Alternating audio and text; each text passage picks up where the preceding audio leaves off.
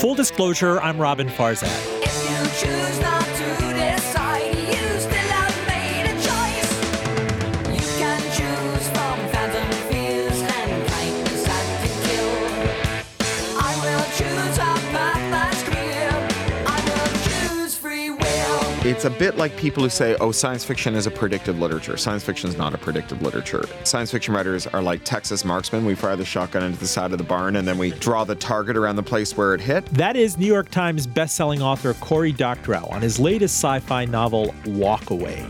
He is an activist in residence for the MIT Media Lab, a visiting professor of computer science at Open University, and co-founder of the weblog Boing Boing. Full disclosure, stay with us. Today's episode is brought to you by Health Warrior, maker of Chia Bars. Why sacrifice taste for health when we put a man on the moon, after all? Sporting only 5 grams of sugar and 100 calories each, Health Warrior Chia Bars are the only bar with superfood chia seeds as the #1 ingredient. They've become my go-to power snack with flavors like coconut, chocolate peanut butter, dark chocolate, banana nut, and personal favorite, mango. Pick some up at stores like Whole Foods, Wegmans, Target, or for my RVA listeners, Elwood Thompson's. If you're bold enough to buy a box of 15 bars, get 15% off at healthwarrior.com by entering code FULL15 at checkout. And by Elwood Thompson's. The success of Elwood Thompson's is determined by customer connection, steward happiness, and local community engagement. We intend to grow our business by offering clean, high-quality products at fair prices with friendly, knowledgeable customer assistance. Elwood's is a mission-first driven business. Real local RVA, and you must check out brunch at Elwood's, now served every weekend, Saturdays till 11 a.m., Sundays till 2 p.m., and The Beat and Indian Wednesdays. Visit them at the top of Carytown and at elwoodthompsons.com. Joining us in studio, it is a privilege and an honor to have Cory Doctorow, writer, blogger, activist, hacktivist, cyberpunk, thinkfluencer, futurist. Tell me who you are, sir, because I'm just a chubby Iranian guy in khakis and a polo shirt. And Can I disavow some of those words? Just thinkfluencer. Oy. I am a science fiction novelist, and I'm an activist with Electronic Frontier Foundation. I'm a director's fellow, I think it's called, at the MIT Media Lab, where my informal title is activist in residence, and I'm a visiting professor of computer science at the Open University. And as you say, I'm one of the owners of Boing Boing, so I write on Boing Boing every day. I write young adult novels, nonfiction, picture books, collections of essays, short stories, lots of different things. Are you not a LinkedIn influencer? I'm a LinkedIn vegan. I don't use it. I don't use walled gardens. Why did they book this guy on my show? There's a lot of LinkedIn influence. That's got to be the minimum filter here. No, honestly, I'm so grateful to you for coming by. Your new book is out, and I've only started it. It is spellbinding, I have to tell you. The book is Walk Away. It talks about I don't even know how to encapsulate it. There's a dystopian future where people kind of want to go away from the wreckage that's become unbelievable income inequality and abandonment, climate change, your risks, your fears have been confirmed as worse than can possibly be imagined. It is in many ways a cynical and hopeless world, and yet people in those ashes find the commonality to kind of walk away and create something that is communal and empathic. Yeah, I call it an optimistic disaster novel. You know, I think the thing that defines a disaster as versus a catastrophe is what we do about it. Disasters are inevitable. Earthquakes and floods and fire and mutating microbes and belligerent neighboring states, they come and go. But whether humanity rises to the occasion, whether our most noble nature is surfaced by them, or whether we turn on each other, that is in many ways a function, first of all, of what it means to be human, and second of all, what we were doing just before the disaster hit. If we were all telling ourselves that your benefit is my loss, that it's zero sum, that we all have to be at each other's throats because the highest virtue, as a certain unfortunately very popular science fiction writer once wrote, self-interest is the highest virtue. If that's what you believe, then when disaster strikes, you don't go over to your neighbor's house with a covered dish, you go over with a shotgun. And these are people who believe that the highest virtue is understanding and believing in our shared destiny. Talk to me about Ayn Rand. I mean, there was an enormous amount of introspection and hand-wringing about that actually in the wake of the financial crisis and this thing that really polarized the haves and the have-nots. And the Depression, at least in the U.S. and the global depression in the 1930s, you were told that there were leveling tendencies, that this pushed the reset button on everyone. And yet we saw coming out of 2008 and 2009 that a whole side of the world got bailed out, Wall Street at 100 cents on the dollar. And even now that they tell us the unemployment rate is back down below, natural unemployment or whatnot, you still have unprecedented income inequality, and yet no one took pitchforks to the street. If you don't in that environment, in which environment are you going to do that? Well, I mean, I think some people took pitchforks to the street, just not in great numbers, and they were kettled most brutally and dealt with by a militarized police force, although they also took down governments all across the Middle East. And I think that the ensuing political instability is playing out in the 2016 election and Brexit and what's happening in France this week. So I don't know that nothing happened. I think that it may be a lot to ask for the first tremor to knock down everything, but the first tremor might precede a quake. And I think that the after effects of the unsustainable situation that was manifest in the 2007 crisis and that has only mounted since are still being felt. And as you say, Rand gave intellectual cover, gave moral cover to the people who blithely asserted that by pursuing their self-interest and denying their shared destiny, they would make the world a better place and increase all of our prosperity. Rand is a great illustration of the problems with only reading one book. If you haven't read Rand, you probably should. But if you've only read Rand, you're in deep, deep trouble. And this is a book about people who are not as concerned as Ayn Rand was in how things work, but more concerned with what happens when they stop working, how they fail. And in good engineering, that's the thing that we start with. We start with how we make a system that fails gracefully. It's easy to make a motor that speeds up until it tears itself apart. Good engineers build damping mechanisms into those motors that allow us to control and steer them.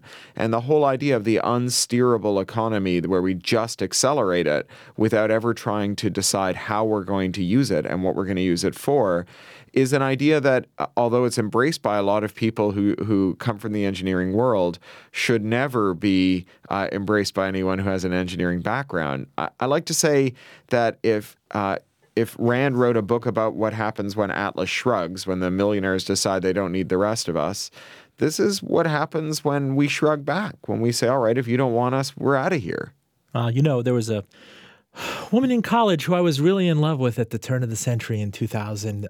And she told me at the very outset that Atlas Shrugged was her favorite book. Had I known anything, had I known that she'd dump me mercilessly and rip out my heart. That is neither here nor there, Mr. I have a friend who was Ann Coulter's college roommate who has stories that would curl your hair. I should have known. So I cringe when I hear that. But I have to tell you, by way of almost, I don't know if it's free association or this, when I read the first chapters of the book and I saw the title, I thought of a couple of things. One, too big to fail within the economy. I mean, the way the financial industry and the economy in the United States was set up so that when these institutions do lend past their kind of abilities, it wasn't kind of engineered in a way that they could fail gracefully or that they could decompose or biodegrade. There was a tremendous amount of recourse back into the rest of the system, to the point that me and my parents, we were well behaved during the financial crisis. We didn't take out a subprime mortgage. We didn't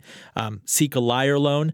We saved money, but I was punished because interest rates went to zero as the system was euphemistically, it's almost Orwellian, recapitalizing the banking system, which means pay me nothing, give the banks free money.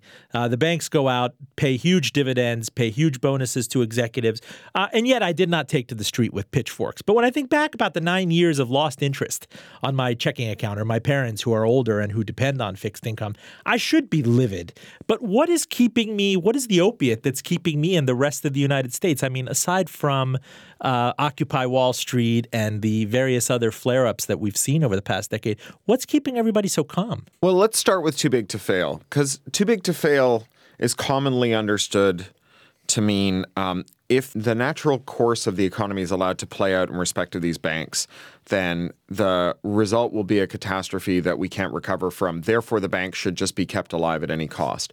And I think that's a fundamental misunderstanding of what too big to fail really means. What too big to fail means is that the amount of capital and influence concentrated into the hands of people who want the banks to continue as they are is so great that they can demand that the solution to their reckless conduct be allow me to continue this reckless conduct.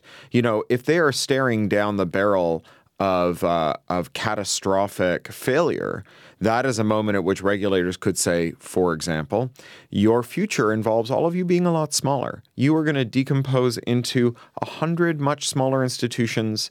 Your shareholders are going to be zeroed out. We are going to make sure that all of the debts are solvent, but the bank cannot continue as it is.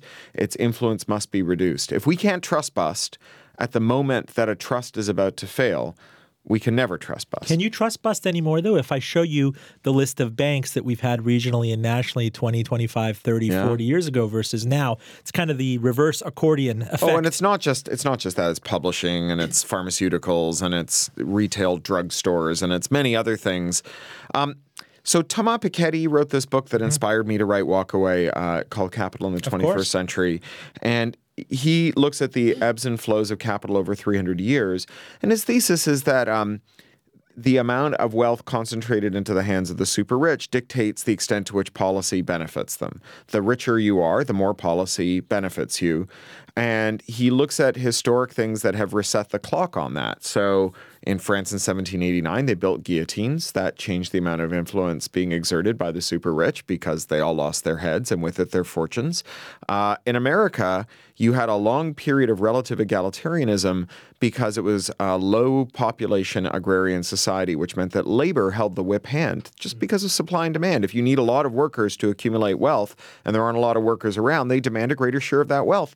This is one of the reasons enslaving people was economical in America and not in the more densely populated Europe where it ended a long time before, because it was in a world where labor holds the whip hand, you need some coercive power, like telling people that they're property in order to get them to accept the subsistence wages that allow for the accumulation of wealth. But since wealth was accumulated perversely in enslaved people, manumission totally reset the clock on wealth accumulation in America. So you had this relatively long period of redistributive policies, not just progressive tax, but things like not allowing landlords to abuse their tenants and not allowing employers to abuse their workers, things that reduce the share of income that goes to the capital classes and increases the share that goes to laborers. The world wars destroyed so much capital that it reset the clock again, and it brought us back to this moment where we could have what the French call the 30 glorious years, a long period of broadly shared prosperity seen in things like the VA bill and so on, not as broadly as we'd hope. I don't want to erase the extent to which redlining continued to remove racialized people from that shared prosperity, but nevertheless more shared prosperity than we see today. And Piketty concerns himself with like what we do in this century in order to reset the clock again. And he says, you know, it would be preferable, all other things being equal, not to have 2 world wars or guillotines. And so he tries to tell the super rich they should voluntarily opt into a 1% global annual wealth tax, which he very wonkishly draws the equations to show would eventually balance out our incomes. In Walk Away, that untenable, unstable wealth disparity where the super rich get to control all the policy outcomes, which means that, you know, on the one hand, if you have a great idea, you can just make it happen. On the other hand, if you have a dumb superstition, like the fact that climate change isn't real, or as we see in the Middle East, like the idea that excluding women from the civil society is a good idea, or like in Russia, where the idea that LGBT people are subhuman, you know, if you have those dumb ideas, you can turn them into policy. That destabilizes things because like reality is real. And so the woman who would otherwise cure your pancreatic cancer is stuck, not allowed to drive herself to med school. And the gay guy who would figure out how to launch the next great company is stuck in a gulag. And the Syrian refugee who would come to your country and found Apple, as happened in this country, is also excluded. And eventually reality asserts itself and you have to do something about it. And that's what the walkaways are doing. They're walking away from the consensus that says that so long as the super rich can spend their way out of the instability, everything is fine. And they are, in the words of Alistair Gray, living as though it were the first days of a better nation. They are creating the existence proof that we need not inhabit the dumb superstitions of the super elite. Why did I think about so many other reference points? Also, Children of Men. Sure. The Well, movie that I saw. yeah. And one thing that you and I talked about offline was Ursula Le Guin's short fiction work, The Ones Who Walk Away from Omelas, if you kind of want to unpack that for me. I'm reading this, and there was also a scene, was at the end of 1984, Fahrenheit 54, where mirrors, we needed to reassemble mirrors. I just remember reading this in the ninth grade or something. That might be Fahrenheit 451. Where we need to look at ourselves again. It's such an eclectic piece. It doesn't really ape from anything. And I thought about Piketty. I thought about these other things. And I thought about Children of Men. I thought about them sitting in that fortress, with the guy, the little kid kind of tapping on his phone and blissfully unaware of everything else going on. And you could close off the world, but at some point it's going to come back for you. Well, clearly writers like James and Le Guin and Kim Stanley Robinson and Octavia Butler spent decades before I came on the scene figuring out how to tell stories about how your beliefs about your neighbor's goodness or badness affects whether or not your neighbors are good or bad. And I was definitely infected by their ideas. This novel was originally called Utopia, and it took as its thesis that a utopian society is not one that never fails, but one that fails gracefully because all things are impermanent. The second law of thermodynamics isn't just a good idea. It really is the law. Entropy is a thing. And I sent it to Kim Stanley Robinson for a quote. And Stan read it and sent me back a wonderful quote, which is on the back jacket of the book. But he also said, "Why have you called this book Utopia when it should clearly be called Walk Away?" And he was absolutely right. So now the book is called Walk Away. And he may have been thinking of Le Guin's story, but I was not, to be honest. I do want to talk to you, Cory Doctorow, about something else in that I read biographically in the birth of your daughter, was it 2008, 2009? Mm-hmm. And I remember the first time, for some reason, again, in reading this and pondering empathy, broadly, and I know that's something that's bandied about quite a bit, but I was intensely, especially my son was premature when he arrived in 2010, I was really traumatized looking around in the crucible of Manhattan, and that people didn't ask me about my child. People didn't care about me as a father outside of the profession where I had to put on a brave face at a magazine every morning, and that I was unusually self-aware and aware about other children's suffering. And I think about how people just have the capacity to not think about other children's suffering. It's one of the biggest problems I have, and it goes back to the Omelas poems. And I think about a society like this, when people deny global warming, when people deny health care, and I don't want to get into a political argument. You have grandchildren, other people have grandchildren. Isn't there an embedded empathy? Shouldn't there be? Or was I deluding myself growing up to think that that's something that makes us human? I think particularized humans are hard to deny empathy to. But great masses of humans, and this is in the psychiatric literature, the sociological literature, we see one child dead on a beach and our hearts are shattered. Or even people who clearly have defective personalities, like the president, see children being gassed, and even his heart is moved. Now, it's moved to do reckless and terrible things, but it's moved. And we contemplate the fate of lots of children. And there is a certain element maybe of self-care in limiting your empathy, because that concrete, heart-wrenching empathy, if you multiply the way you feel about that one kid by all the kids you know who are suffering today, I can't imagine how you'd even get out of bed. And so we live in a world of contradictions. We live in a world in which we give one beggar money and then we don't give the next beggar money, and then we give money to a charity but only sometimes, and we try to find a systemic solution, and when we say I'm giving money to a food bank or a homeless shelter, a retraining program, or a women's shelter, I'm doing it because I want to fix the system, because the dollar I give to someone begging on the street doesn't fix the problem, but the $100 or $500 I give to the food bank at the end of the year might make a difference in people's lives. But then you see someone who really clearly needs a hand, and you give them some money, and you think, well, if that person needs a hand and I gave them money instead of saying I will fix the systemic problem and not the individual problem, why wouldn't I give money to the next person I saw who needed it?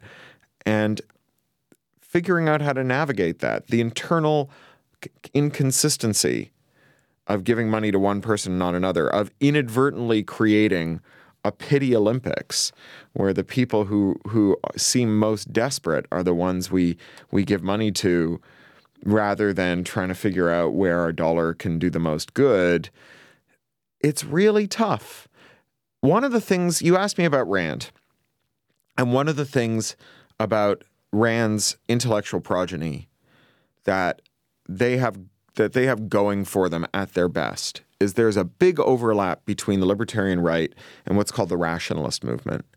And the rationalist movement is a group, it's not exclusively the province of the right, there are people on the left in it too, who want to look at behavioral economics and evidence-led psychological findings, find the ways in which we make mistakes consistently in how we assess things like risk and value, how we misjudge what we want, and later on it turns out that what we didn't get us what we want, and who try to fix it by doing things like having arguments where no one is allowed to proceed until I can tell you what your argument is so well that you tell me that I've got it right, and we don't start arguing until each of us can present the other one's argument to the other person's satisfaction. These hallmarks of the rationalist movement are really an optimistic thing for our future, because it suggests that we really listen to each other. And it's the rationalist movement that's leading things like Houses First, where in Salt Lake City and in other places, they just give homeless people houses. They're like, no, we're not going to make sure you're not alcoholic before we give you a house, or not addicted to drugs, or don't have mental problems, or have a job. Because you know what? Solving all of those problems is a lot easier when you've got a place to live. And we know that because we looked at that, because we did an experiment, right? It's not just it would be nicer if having a house helped people get off drugs. It's a fact that having a house. It's Maslowian. Yeah, but it's not just a theory object from looking at a triangle diagram. It's a thing that we did a randomized controlled experiment on. This is why direct cash grants have become so voguish, because it turns out that if you just show up at poor people's houses in sub-Saharan Africa and hand them a whack of money instead of telling them what they need to do to develop themselves, they solve their problems significantly better than they do when people come in and tell them what they should be doing to solve their problems. Full disclosure, I'm Robin Farzad. We are here in studio with Cory Doctorow, best-selling author of the novel Walkaway, which you really must read. He's also the co-owner of BoingBoing.net. He's affiliated with the MIT Media Lab. He splits time between Burbank and Toronto, and he's on book tour right now. He's going to appear at the Fountain Bookstore in RVA tonight. I do want to understand, and we talked about Ayn Rand and the Fountain again. Let's get to Donald Trump. You can't avoid this elephant in the room.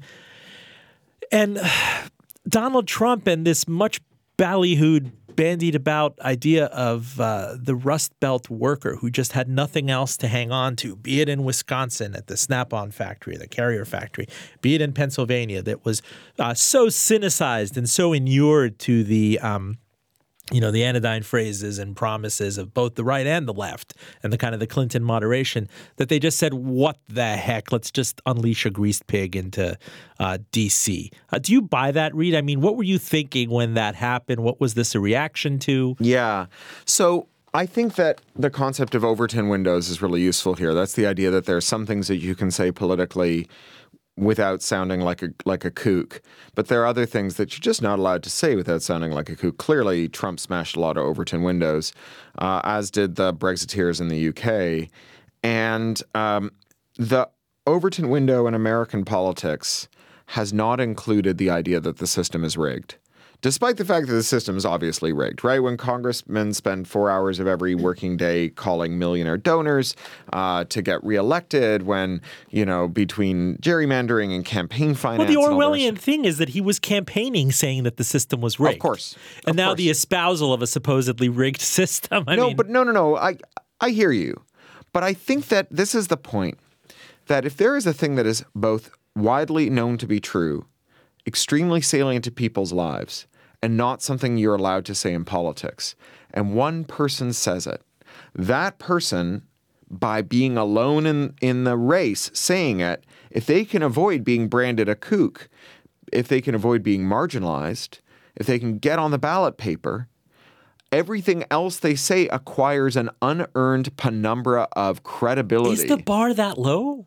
Well, okay, look at other places where this has happened, right? You have the historic Mubarak regime in Egypt. The Overton window consensus is that Mubarak gets guns and treasure from America because he's a wise and good leader. This is so totally untrue. He's a thug and a barbarian and an incompetent administrator to boot. There is one group of people who consistently say, actually, Mubarak gets all this guns and treasure because he has a politically expedient position on Israel, right? And the people who say that say, oh, you're being cynical, are told, oh, you're being cynical by everyone else, or you're nuts.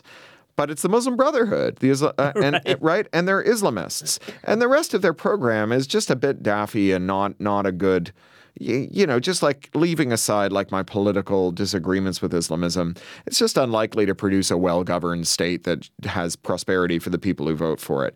And yet, after the revolution, they get elected, right? And they got elected because by being the only people out there saying the reason your son was put in jail and tortured to death, the reason, you can't get a job because you were beat out in a bribe, the reason all of these terrible things have befallen our country is because Mubarak has a politically convenient position on Israel. Just by being willing to say that, everything else they said was given more credence than it should have been. It's like Douglas Adams saying, if you carry the towel around while you're hitchhiking, people you meet will assume that you also have a toothbrush and, a carry-on bag and all the other things you might need, and they'll replace them for you if you tell them you've lost them, right? By being the only person in the room willing to say the system was rigged, despite the fact that everyone could tell, anyone who cared to look could tell that Trump rigged the system, would rig it more, was a beneficiary of its rigging, and would ensure that he would go on benefiting from its rigging. Nevertheless, the stuff that he said ended up sounding credible, including the stuff I know you use really sophisticated, futuristic, postmodern language, but it's almost like a Jedi mind trick. How do you convince people to do that? I wouldn't say you're a self-made billionaire on the Upper East Side, not exactly an Ayn Rand type figure who puts up and tears down towers and everything, but you inherited the money from your parents. You're thrice divorced. You were a carnival barker type person on reality television. How do you then transmogrify that into, populist cred or bring jobs back cred? And then not only that, but surrounding himself with a Wall Street coterie after the fact. I think that maybe I'm naive. Well, so the way to understand this, it's a bit like people who say, oh, science fiction is a predictive literature. Science fiction is not a predictive literature. Science fiction writers are like Texas marksmen. We fire the shotgun into the side of the barn and then we draw the target around the place where it hit. But what science fiction's relationship to the future is that considered as a class, science fiction writers and the science fiction stories they've written today and yesterday, they are this enormous, diverse collection of tales that express potential fears and aspirations for technology. And editors, publishers, and the public survey this great landscape, this spectrum of ideas about things you might be afraid of or hopeful for in technology. They pluck out the ones that reflect their hopes and fears. And as a kind of selective force, they bring to the fore the futures and that surface that latent anxiety, that latent aspiration. And so science fiction writers can look very prescient as how was it that you were able to so well put your finger on the hopes and fears of your moment to capture the zeitgeist. Maybe you had a really good idea about the zeitgeist, but maybe you just were the one of all the people throwing dice whose number came up. And there are a zillion Trumps out there saying hateful, awful things. And eventually there was a moment at which being the guy saying the hateful, awful thing in the right place at the right time in the right political moment was able to rocket him to prominence. You know, another way of thinking about this is like information security. So there's these Google Drive worms going around now. I didn't get fooled by that, but I got fooled by a worm some years ago, a Twitter worm. And I'm an information security practitioner. I know a lot about it. And what happened that day was that the day before, I'd had 3 columns come out, and I'd gotten a new phone and reinstalled all my apps. And then that day, we were a little late dropping our daughter off to daycare. So we went to a cafe for coffee, my wife and I, and the line was longer than it usually is. So instead of hanging out and talking, my wife went to read a free newspaper, and I stood in line and pulled out Twitter. And I had like a DM from a friend that said, "Was that you?" And then had a link. And I was like, oh, that was probably talking about that column. So I clicked the link and it brought the Twitter link up in my browser, which was the thing that was happening because I just reinstalled my apps and the links were opening in the wrong apps. And it asked me for my password, which was also happening because I just reinstalled it. So I entered in my password, right? And then I went back and there were 7 more identical tweets from other people. And I was like, oh, I just got phished. So here's the thing. Imagine 1,000 pieces of Swiss cheese that all have holes randomly distributed, all passing in front of each other, all moving back and forth. If you have enough sticks poking the stack of Swiss cheese, one of them will find a moment in which all the holes line up and the stick goes all the way through the stack. I also think it's because you're Canadian and trusting, but that's neither here nor there. Well, I don't know. I mean, I think Cory Canadians... Doctorow got fished? Oh my gosh. Yeah. What's the world coming to? So this is it, right? You don't have to be clever. You just have to be persistent and considered as a system. They are persistent. Your skin right now is crawling with staph bacteria because all of our skin is crawling with staph bacteria, some of which is mutated into superbugs. And that's true of all of us. But most of us don't get the superbug because it has to not only mutate into a superbug, it has to have a good reproductive environment. It has to have a break in your skin. It has to have the moment at which it happens. We think of staph mutation as being a thing that happens rarely, but what's actually rare is the alignment of the stars that has your toxic staph bacterium, your break in your skin, the weakness in your immune system, and all the rest of it, all aligned with you also being around someone else who can carry the pathogen away from you when you get sick and infect them.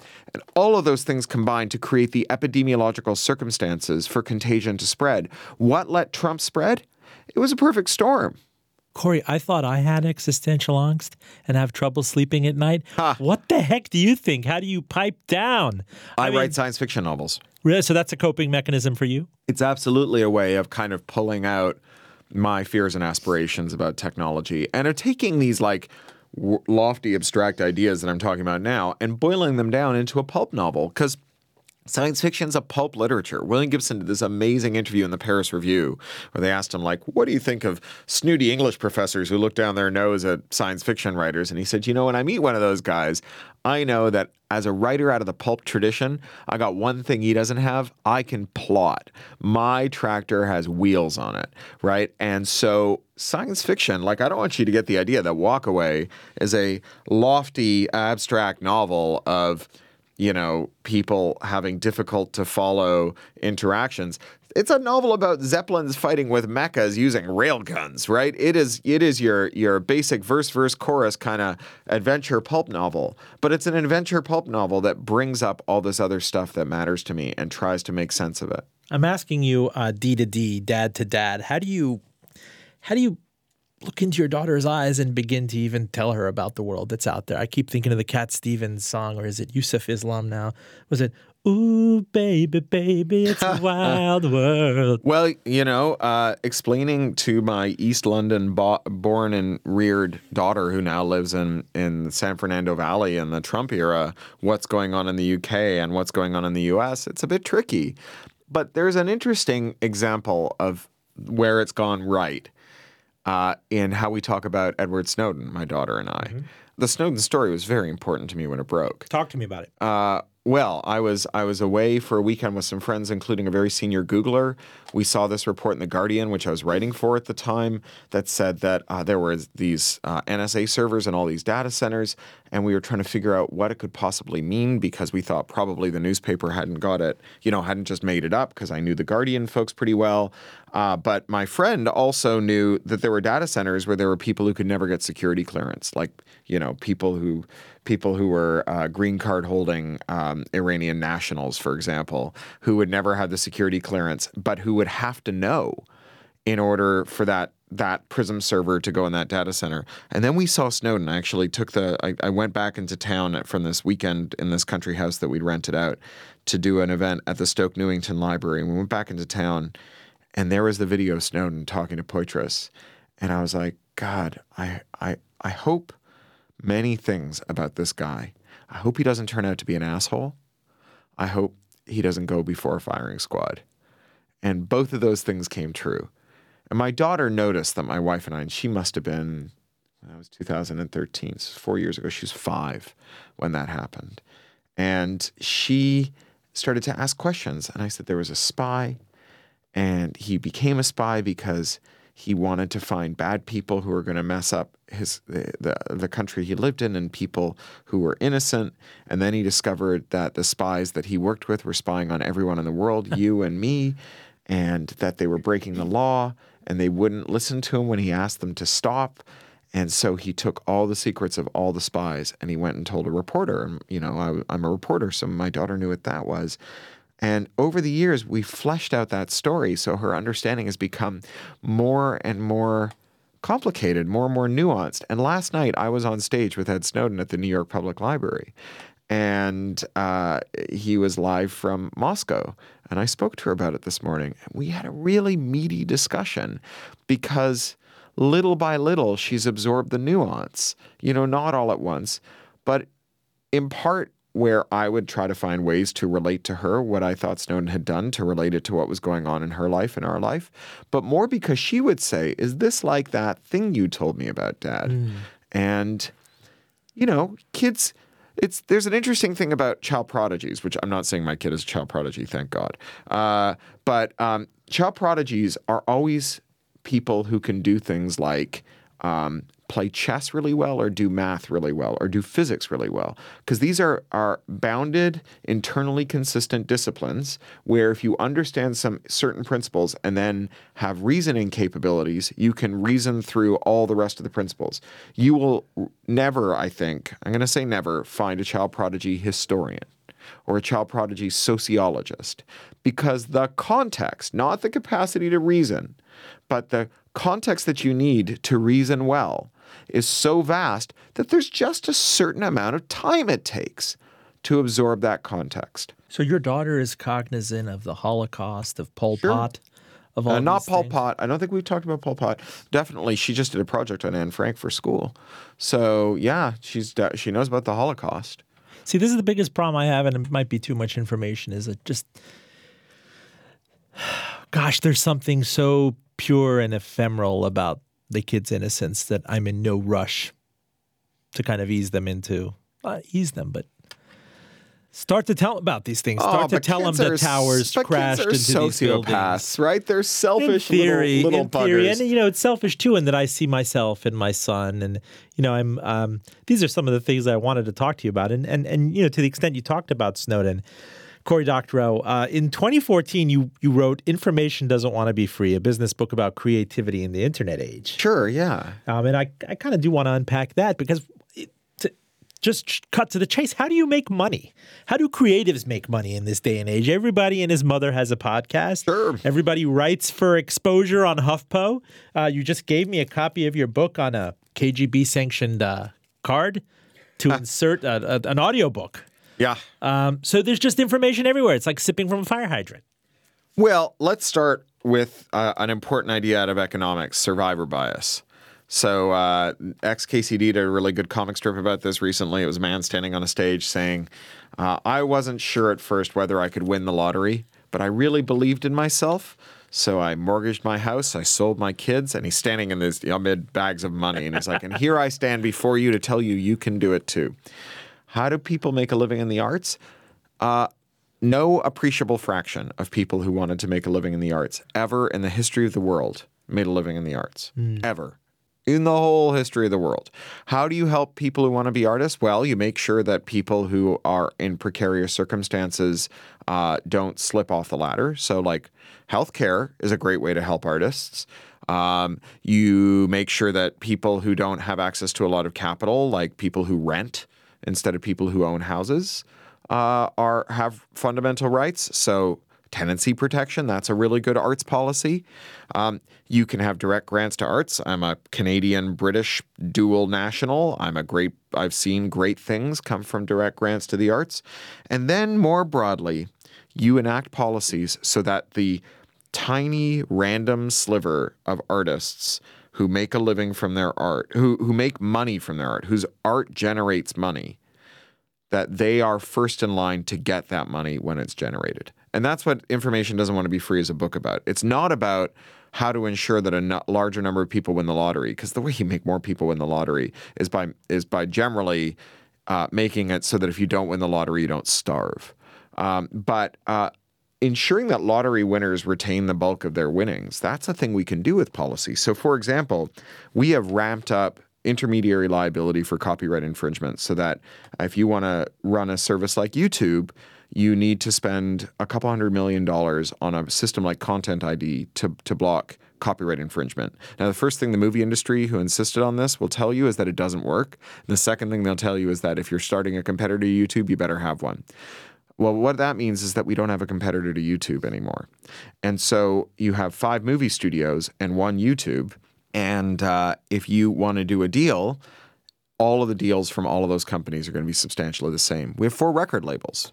And the 4 record labels are among the big entities that have pushed YouTube to add intermediary liability. And when YouTube wanted to launch a competitor to Spotify, they got the 4 labels in a room and they negotiated with them the deal for licensing their catalogs for streaming. And then they issued a proclamation to all the independent artists who had been using YouTube to promote their works to get away from the abusive terms and contracts of the 4 labels who, by dint of their concentration, could treat themselves as being in a buyer's market and abuse the talent almost without limit. And they said to them, if you want to use YouTube at all to promote your music ever again, you take the deal the Big 4 just negotiated. Oh, boy. So they became an arm of the Big 4. They became the Big 5. How did Spotify happen then? Well, Spotify, as you may have noticed, is not in great shape. Spotify gives almost all the money it gets, as does Pandora, to the record labels, who give almost none of it to the artists. The artists join the labels when they call for more of the money to be given to the labels. They mistake the fact that the labels are squatting on all this money for the kind of naturally occurring phenomenon and not a foundational injustice that means that they don't have the same interests of the labels and should be very suspicious of their calls. And Spotify, Pandora, and the rest of them may not be long for this world as a result.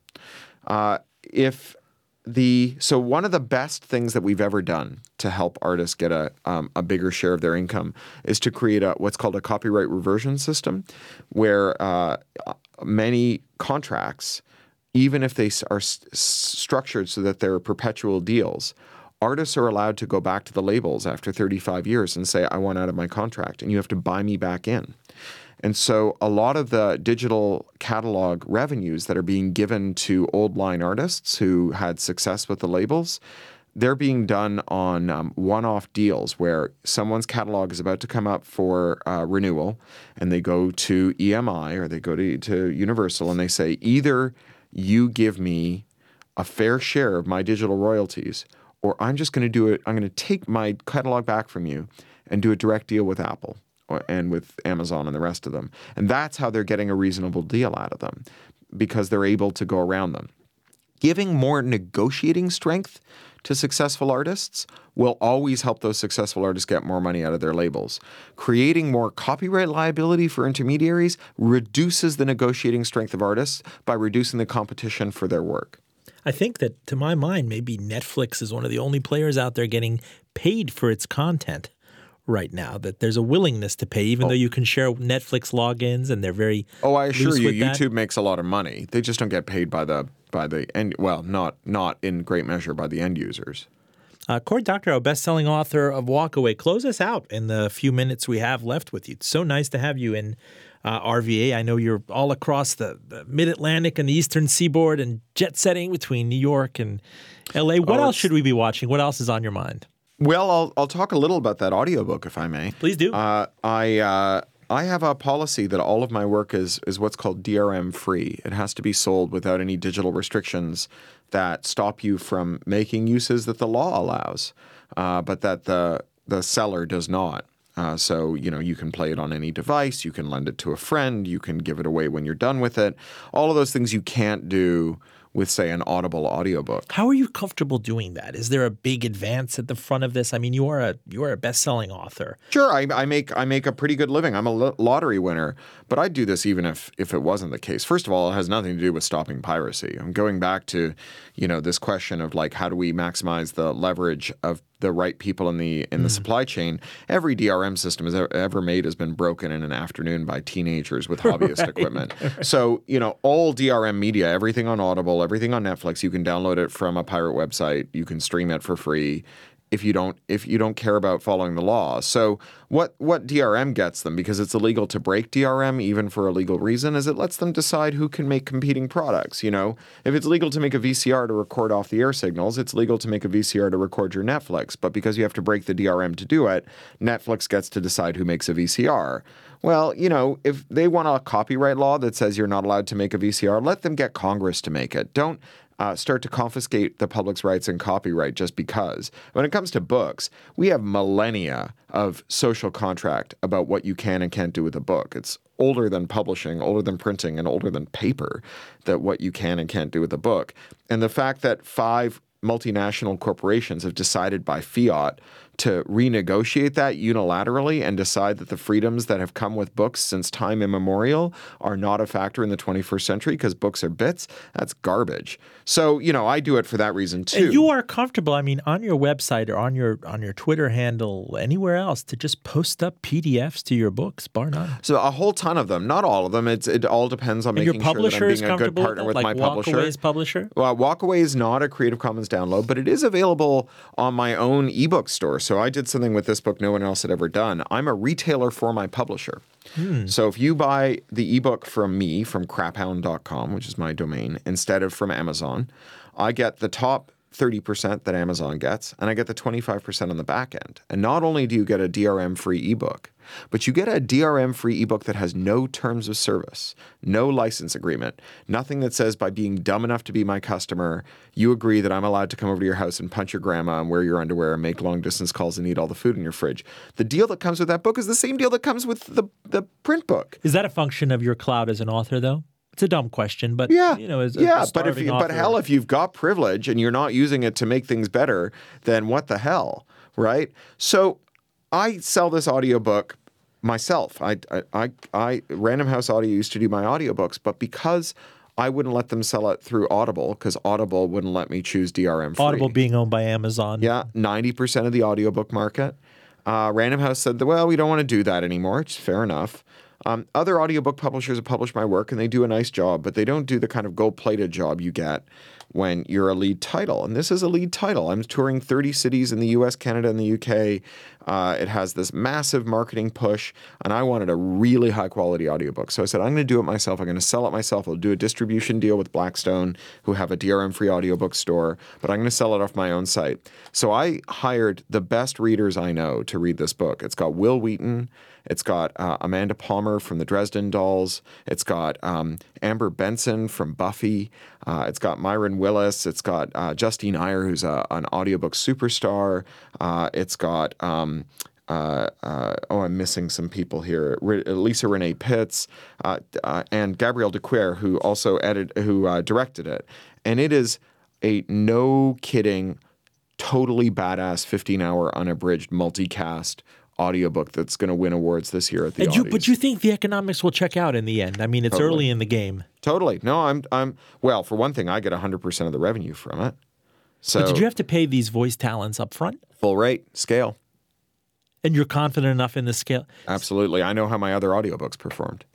So yeah, this is going to earn out pretty dang quick. Sir, who is your literary agent? Gosh. Russell Galen, agent to Philip K. Dick, Arthur C. Clarke, Norman Mailer, and many others. Well, you see my upcoming book in front of you. It's so nice of you to take it. It's better than going straight to Kinko's. I mean, it's the existential dilemma we all have. It's like this is a labor of love. I spent 22 years going into it, and all these sunk costs and everything, and you just want to see it as part of some canon. You want as many people on the planet to be able to appreciate it and enjoy it as possible, and yet you have to deal with a publisher. You have to deal with Barnes & Noble and Amazon now has the second richest person on the planet as its owner and founder, and he owns the Washington Post, and he has Audible, and we're talking about concentration. To go back to the very beginning of this conversation, too big to fail, when you parallel that in terms of media and publishing and wireless cloud and the ownership of the networks, just takes us into various different rabbit holes. And I have to commend you in reading your book, and I'm only 3 chapters into it, that I constantly think of all these things and the road we're headed down. Well, I'm glad you're enjoying it. I hope you like the mecha battles too. Oh boy. You are the man, Cory Doctorow, author of Walkaway, best-selling author, co-founder of boingboing.net. You have to pick up the book.